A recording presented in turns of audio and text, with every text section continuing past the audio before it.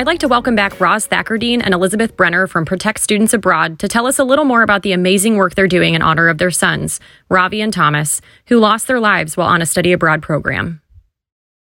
My son, Ravi, was a chemistry pre-med student at Swarthmore College.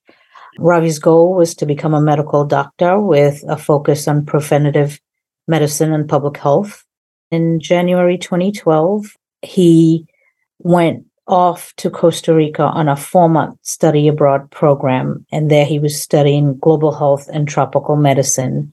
2 days prior to coming home, the students were surprised with a beach trip, and we would learn later in the aftermath that it was one of the most dangerous beaches in Costa Rica.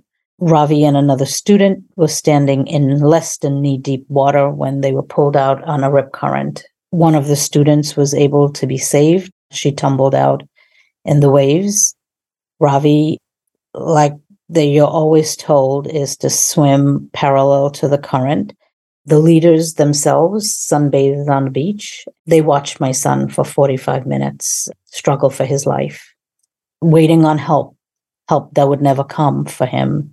I can say that it has obliterated our family.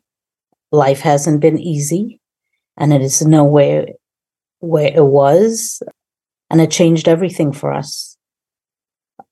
I wanted answers, and there was no answers. They were not willing to share answers, and I'm saying, how could this have happened?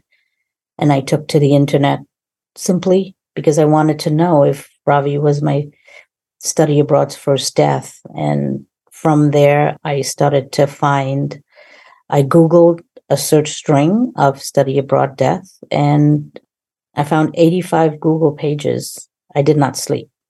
I opened every single link, not knowing what I was going to find or what I was going to do, and just started to email them to myself, the links, when I would see that it was another student.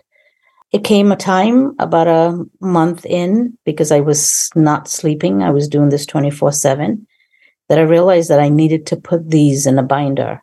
I wanted leaders to see faces. I wanted them to make that connection that it was a student. I didn't want them to hear name or number. I wanted them to have that face-to-face connection. And I started to put them in a binder, which led me to Elizabeth and ultimately to the work that we now do. My son passed away 7 months before Ravi.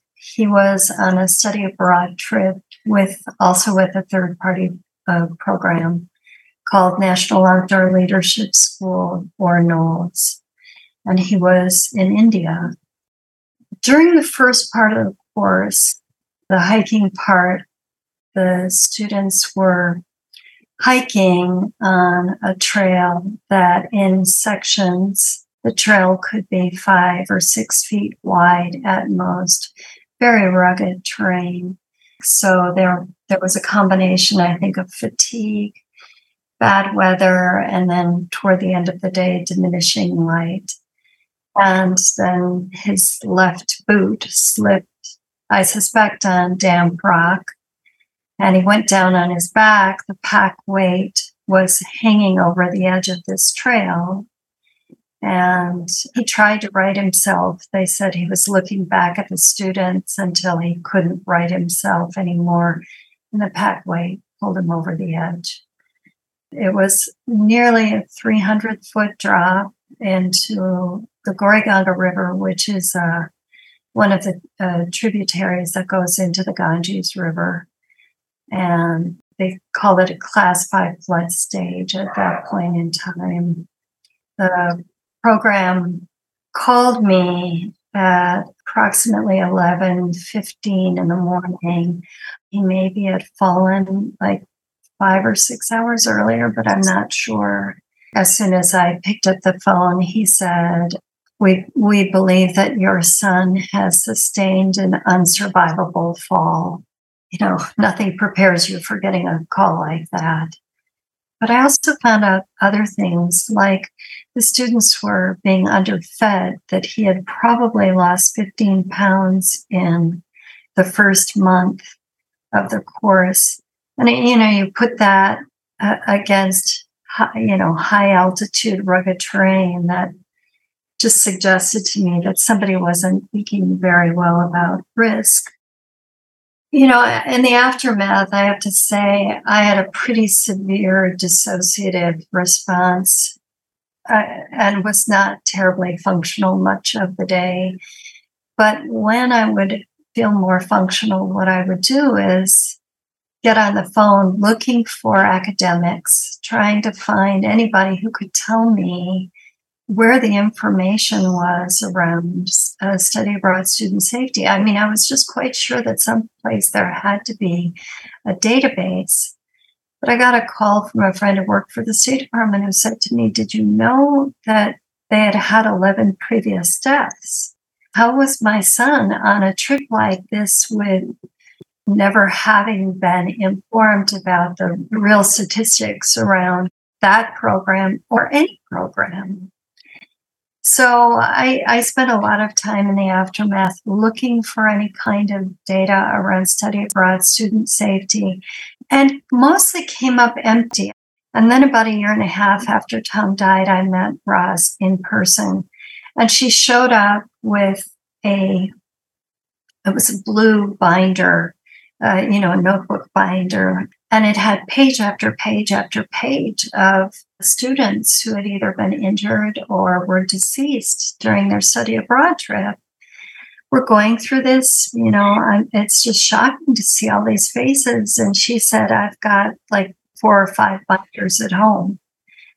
But this was, at that moment, it was, for me, it was like, this is the database. Like, I'm not finding it anyplace else. This is where we start.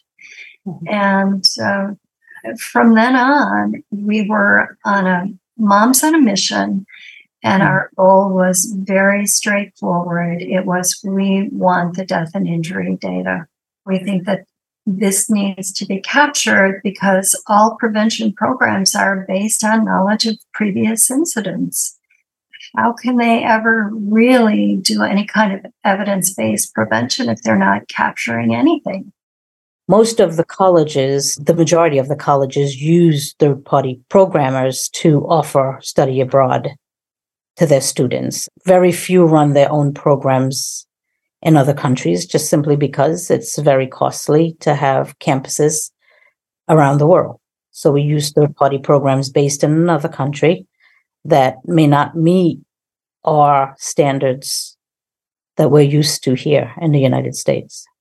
One thing I do want to mention about study abroad is that most people don't realize that there's a school of record that oftentimes stands as an intermediary between the student's home university and assures that the credits can be transferred to the student and that the home university can trust that that's the case. And most people don't realize that there's this school that stands in the middle. So after your child dies, you realize there are all these players involved. It gets very hard to understand what the truth is because they all have their own agendas. The home university, the study abroad program, the school of record, the embassy, the host country. These are really unique issues to study abroad, that you have so many different players involved. We had great hopes that we would get federal legislation passed, and we worked for a number of years. If you go state by state by state, you end up with all sorts of different texts and different ways of collecting the data. It's hard to aggregate that kind of stuff when people are defining things in different ways. And so we really had hopes for the federal level. So we're actually heading back to Washington, D.C. in May, June, and going to be looking for new folks who are interested in making this their issue too. Yes, and one more thing. We still continue to work for federal and state legislation, but at the moment, we have very exciting news, something we worked hard for. It's the next level of raising awareness. We've been doing this work for 10 years, and we've been true to the work that we do, just simply asking for transparent safety data so parents could make informed educational decisions. And we were very fortunate to to connect with a former PBS journalist and documentarian. She's Emmy-winning, who has taken on a project of making a documentary called Study Abroad, Trip of a Lifetime. We're in pre-production phase. We've just completed a successful Kickstarter campaign. We'll still be raising funds through Protect Students Abroad for anyone who simply want to see our work continue. They could go to protectstudentsabroad.org to be able to support the film there. And we're looking forward to, probably releasing it early next year. So we have our hands really full at the moment with pre-production and all the planning that goes along with that. I wanted to extend our thanks to Elizabeth and Roz for sharing their stories and the impact their sons have made in preserving the lives of students who study abroad. For more information, check out their website at protectstudentsabroad.org. Safe Tea is brought to you by Rachel's First Week. Executive producer, Dr. Angie Feige. Sound engineer, Ben Vaughter. And a very special thanks to American Medical Response, NASCAR, and Healthcare Initiatives for their financial support of this podcast. Visit us on Facebook, Snapchat, Instagram, and Twitter at #Rachel's First Week. Don't forget the A in Rachel, spelled RACHAEL. We want to hear from you, so contact us at rachelsfirstweek.org. Don't forget to subscribe now so you don't miss a single episode of Safe Tea.